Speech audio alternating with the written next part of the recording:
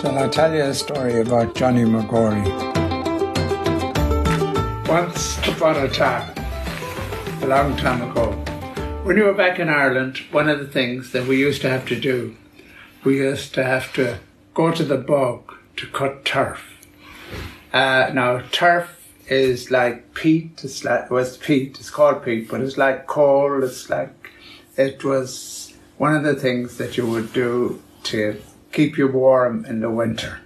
But it was far away from us, and it's a completely flat place that you would be, and there's stuff, you call them bog holes, where you could fall into and everything like that. And the other thing that you had to do when you got there is you had to make tea from this very dark, peaty water, and it had a certain taste that we used to call it bog tea. Anyways, you get on there, and the other thing that happens in this place, in the boglands, you have a bad fairy called Will-o'-the-Wisp. I don't know, any of you might have heard of him. Will-o'-the-Wisp is it?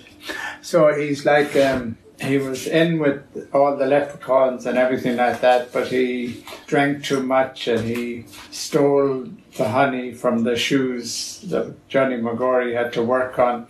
And they banished him. They said, off you go, we don't want you anymore, you're out of here, you're finished, there's no more job for you here.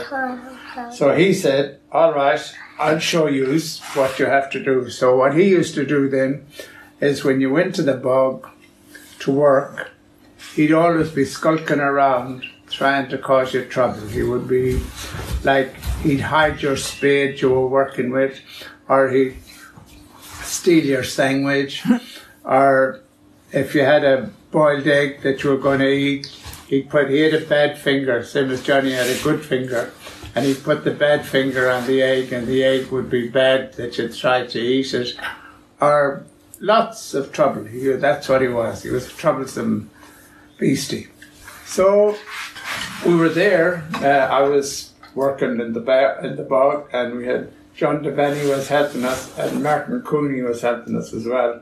So they went off to get the water for the bog tea, and it was the well that you had to get it from was quite far away. You had to go and further back than you couldn't see them when they went there, because the bog was heather and holes in the ground and everything like that. So they went off and they never came back.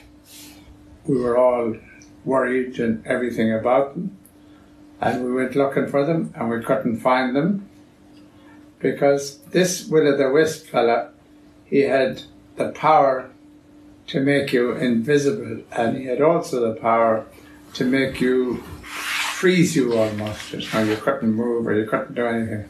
So anyhow, we said, well, what are we going to do? So I had to jump on the bike and go back to the farm, and I said to Johnny, big trouble down in the bog. We've got to try and find Cooney and Devaney because they're missing. So he said, right, let's see what I can do. So he wasn't heavy to get, so I just threw him on the back, the carrier, and he hung on to my belt like that, and cycling over there, back to the bog, and got him there. And we started looking for them. But you see, as good as the magic is that Johnny had, this Will-o'-the-Wisp had fair good old magic on his own as well. So we had to give them something that the Cooney and Devaney had touched. So we got, they had a lunchbox with them. They brought a jam sandwich and a boiled egg that they were going to eat for their lunch. We gave this to Johnny. He stuck his thumb on it. And then he had a special way of hunting for stuff when he got down. He used to get down and he had to sniff the ground a bit, you know, because he was magic, and he had to get down there and he would go like that, going along. And eventually, at about 6 or 7 hours, we found them. The two of them were stuck down a bog hole, frozen, and they couldn't move. And the Johnny came and got them, and he put the magic thumb on their forehead, and we freed them, and they all jumped up and they were shiny and laughing again. Well, that was the story about Johnny McGory.